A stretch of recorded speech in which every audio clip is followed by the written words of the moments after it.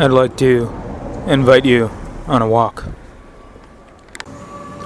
Some years ago, around 2017, I found a family. And getting used to being with them in ways that I'd never allowed myself to be with other people before. I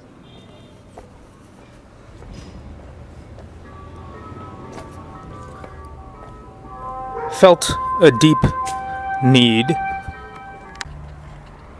It was like looking at someone wearing a t-shirt that was too tight, or a belt that was too tight, or living in a house where the doorways are too short. Something about the environments they were in did not fit. It seemed like within our schools, within our governments, within the businesses that determined what people wanted, there was no space for what they actually wanted. I did not understand why we were continuing to do what we did not want to do, to spend 8 to 12, 15 hours a day narrowing our minds in service of paychecks and limited amounts of prestige. When these people, my family, were so amazingly talented, so amazingly gifted, that they could really do anything they wanted to do. Being steeped in the tech industry at the time, it was clear to me that we were sitting on a gold mine, though that gold mine was not gold, but the human capital that everyone had. Looking at the lives of great innovators, it's clear that they're often left to play with whatever struck their fancy. After the fact, we label them as exceptional polymaths or Renaissance men, or we name entire fields after what they studied, assuming that no one else can do it, that everyone else has to be specialized, that everyone else has to be a cog in the machine, that everyone else has to be a part of the Tayloristic industrial management process, where you can only do one thing, and that is all your value. That is what your value comes from. A quick look at the lives of any innovator, from Leonardo da Vinci to what you might read in Vasari's Lives of the Artists, or anything you might have heard about Claude Shannon, or Richard Feynman, would let you know that rather than deciding on a specialization and sticking with it, they followed their curiosities. And as disparate as those curiosities were, they were all actually connected because everyone shares the same environment. And because the environment is shared, all these fields actually inform each other. To read Isaac Newton without having an understanding of how alchemy played a part in his formulation and discoveries of calculus would be short-sighted. The people around me, my family, they created art in all sorts of mediums. They sewed clothes. They painted. They made film, photography. They wrote. They could be athletes if they wanted to. Most of them were involved in a music scene at one point or other, whether in a band or as DJs. All the while, they were also scientists, often lab scientists. Others were lawyers who were also capable writers of fiction and excellent chefs. Man, everyone can cook in this family. And all these things, any single one of them could be used to generate wealth for the family. We could go and form a restaurant, a bakery. We could form a coffee place. We could have started a lab. We could have started even a software company, even though most of us were not and are not software engineers. Everyone is familiar with the basics of programming enough that if they were driven by a vision, they would certainly come up with something. Not to mention the fact that many of them have high mathematical ability. So with all these talents, with all these abilities, it made sense to me that maybe we didn't really need to play the game that everyone was playing. Maybe we didn't need to stay working for these institutions, for these political systems, for these governments and corporations. Maybe we could do it for ourselves, where we could use more of our purpose, more of our function, more of our abilities in our everyday lives. So, this was 3 years ago, and I proposed an exit, a option of leaving the hamster wheel we all seem to be on and venturing out on our own, where we would be left alone to do as we wished. Now, in the year 2021, after COVID, there's a rise in this desire to go out and form communes or techno-communes or kibbutzes, call it whatever you want, some sort of exit, because the trust in our elites, in our existing institutions, is low, which makes sense because they are overweighted and ungainly. In the time since then, since I first proposed our own exit to my family, things have changed for me. I've been working toward it every day. And as I've been working on this problem, I began to realize that none of the obstacles had anything to do with resources.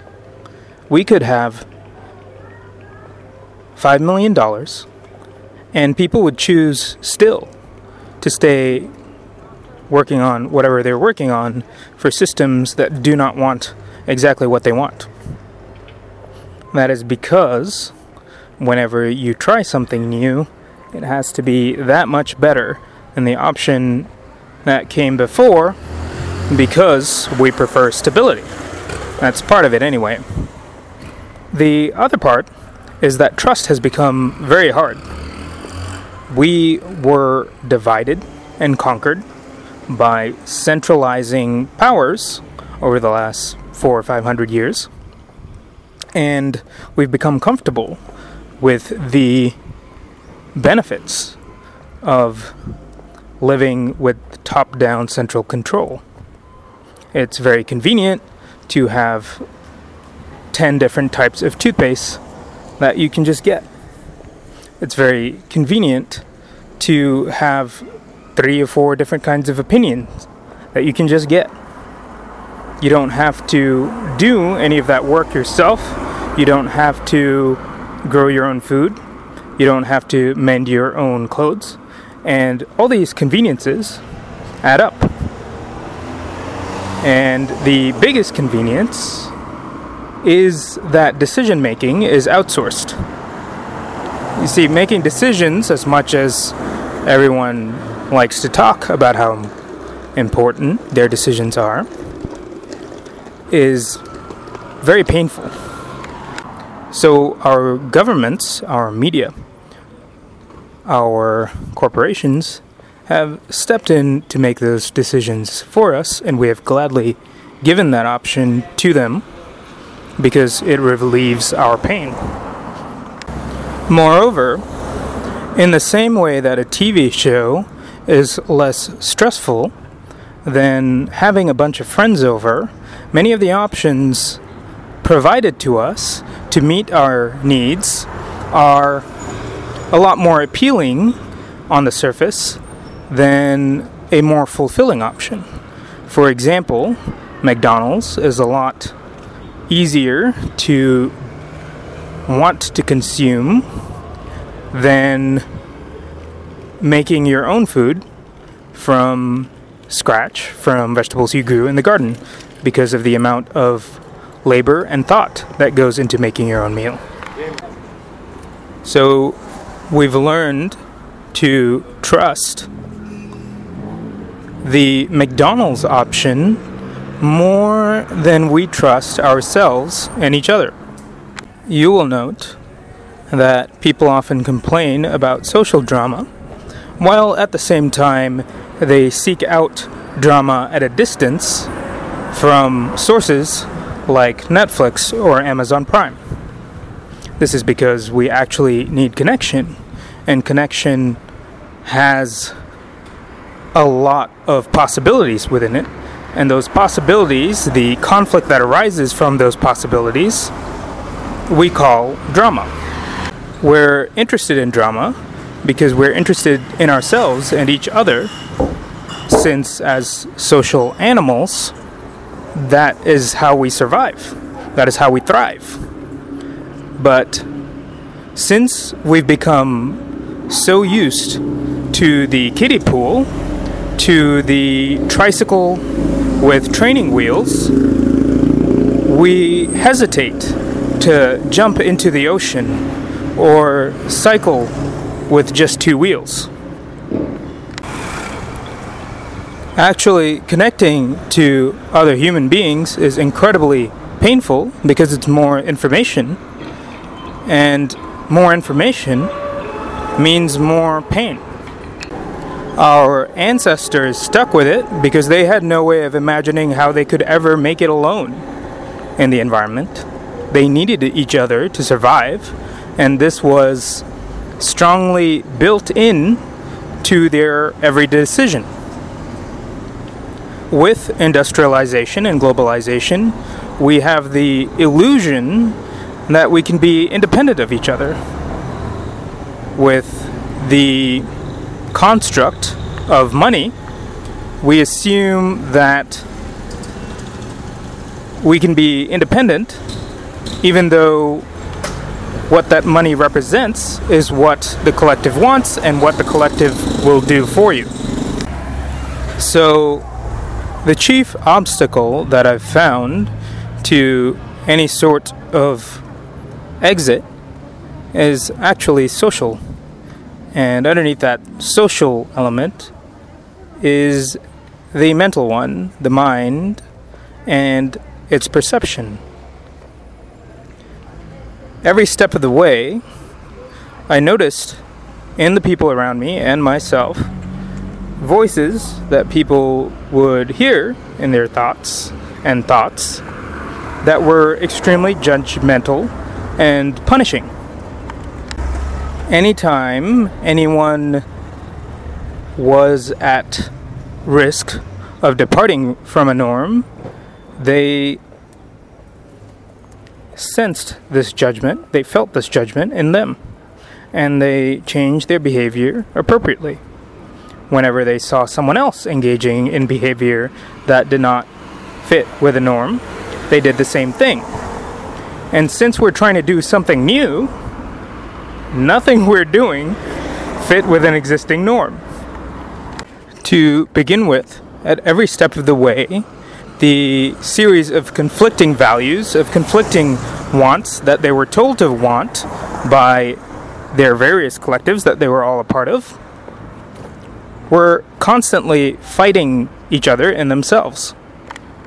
This internal conflict in turn manifests as anxiety and depression. This is because when you are trying to control a population at scale, it is easier to come upon norms that are based on no rather than yes. Consider the decision to find a place to eat. You come up with some options, and typically someone will say something like, definitely not Taco Bell, or I don't want any vegetarian places. And that makes the decision easier to make. So everyone, especially well-educated people, because they find it easier to absorb the norms of the centralizing power, everyone feels these no's in themselves. And as we have globalized, all the no's from all these various different large cultures have started clashing within us. This leads to a sort of learned helplessness and an ever-looming sense of defeat and powerlessness, because every time you feel like doing something, you've learned to stop yourself unless it has been vetted and approved by hundreds of thousands of people, or millions of people even. And I kept on encountering this every day in everyone I loved, in the conflicts between them, in their decisions about what to wear, about what to say, in how they were relating to each other. And this lack of trust made it very, very difficult to try something new like an exit. Though the principal thing I realized over the years is that whatever the conflict is, in some sense does not matter, so long as each individual was willing to stick through it, so long as we were willing to stick together, to be together. The most dangerous thing for a family is not conflict, is not shouting at each other or even throwing things at each other or even physical abuse, but separating, taking a step away, shutting down, turning away, cutting people off, holding up in a room alone for many hours because you don't want to deal with the other people, which I often did. These things turned out to be more dangerous to the health of the family than any drama or open conflict. And I began to realize that from the drama, from the seeming conflict, we began to find ways of being with each other that we would never have come up with if we had simply swept those conflicts under the rug. So, having no role models for what a healthy extended family unit looks like, we mistook what we were getting from the culture through movies and TV as what a healthy extended family unit looked like. We were dealing with the assumption that there's not supposed to be any conflict, that people are supposed to appear to have a happy affect all the time, that if someone says something horrible or does something horrible, that you should establish boundaries and cut them off, when in fact sticking together is what makes a strong family a strong family. This reflects one of the practices I've found over the years that is really effective for building empathy between two people, and that is just to be together silently looking at each other. In the context of the intimacy coach I learned this from, who's also a theater instructor and excellent actress, we practiced giving to each other and receiving from each other with no words, just being in each other's presence. And that was incredibly powerful. So powerful that if anyone who's taken MDMA had walked into the room, they would have assumed that everyone in the room was on MDMA, even though everyone was sober. So this practice of simply being together is actually very difficult because we have been so used to being separated, to being alienated, to being isolated, that we continue to force isolation on ourselves when what we need most is togetherness.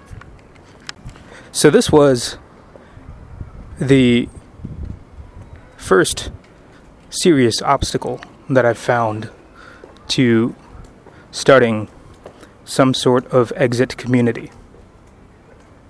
Everything else, the logistics, the resources, really don't matter. It's about the willingness of a people to come together. If your people can come together, they will figure out what to do. And I learned this from watching one of the churches in Moscow, Idaho, that has slowly taken over a quarter of the town, even though they have a tiny population compared to the entire population of the town. And that's by slowly setting up businesses and all working together to corner part of the market in the town. And these are restaurants, these are plumbers, these are psychologists, these are lawyers. It's just everyday occupations, but when they function as a unit, they are much more powerful. And they've gained traction in Moscow despite the overwhelming opprobrium and aggression that they face from liberal denizens of Moscow, who generally call them a cult. But this is actually a great example, a great model that we can use for exit. Because one thing I've learned in opening myself to all the people around me is that they are connected to everyone else in the world, which on the surface seems trivially true, but is actually hard to realize and feel. I kept on trying to draw a line between people who were in my family and people who are not, people who I had to care about when I was making my plans, and people who I did not have to care about. And initially, I only selected my lovers, then the people my lovers cared about, as well as really old friends, and then the people whose values I seemed to share most. And so we were up to like 20 people in my circle of care. And I began to realize that all these people were connected to more and more people. And within those connections of connections was diversity that represented much of the world. Most recently, I've taken a little bit of a trip across the United States, and in being around people who might represent more of the mode of the population. And in being around people who represent the mode of the population, who are also related to people I love, I've realized that we can't exit. We can't exit because they're going through the same problems. I initially thought that all these problems of alienation and so on were maybe limited to a few intellectual elites, that everyone else was content where they were, for the most part, and that they weren't having the same problems with self-judgment, anxiety, and depression. But looking at people who I might have called normies before, I could see that deep down underneath, they're not normies. That no one is a normie, that no one is choosing to enforce these norms on themselves and others exactly. Or, well, they are, but they are not aware that they are choosing to do it, and they are feeling pain because of it. And in that pain, I realize that we cannot exit because we have to lead. We cannot exit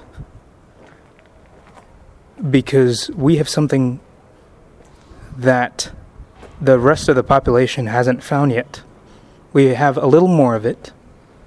And just like it was really hard for us to get here because there were no models for us, the rest of the population needs more models of living, of how they can live without such restrictive norms before they feel like it's safe enough to set themselves free. And that's our job. We were sent out as scouts. You may feel alone, but a scout is alone. You may feel rejected, but a scout is not necessarily part of the main body, because your job as a scout is to go out and see the lay of the land and then tell people about it, to show people where it's safe to go. For any of you who are thinking about exit, you have tasted this. That's why you're thinking about exit in the first place. You sense something better out there. You felt something better. And feeling that, you want to go there. But you feel like the only way to go there is to separate from the main body and start a new colony off by yourself. But you are connected to too many people now. The internet has connected us all. We've all got these problems. We've all got this pain of alienation. So your job as a scout is to lead others to this place. Our duty is not exit. It is leadership. We are not here to form communes and monasteries separate from the world. We are here to go out into the world and form strong communities there, strong families that will show everyone else that it is safe to live like a family again, that it is safe to depend on yourself again, that it is safe to dye your own clothes again, that it is safe to think your own thoughts again.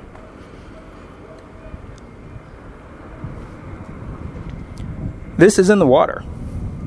All you have to do is watch a Fast and Furious movie, and that's the model. All you have to do is watch a Marvel Cinematic Universe movie, and that's the model. It's what people want, but they don't feel safe yet. So that's why we're here. That's why we're going to lead. This world, this population, this species, this life, it's yours and it's mine.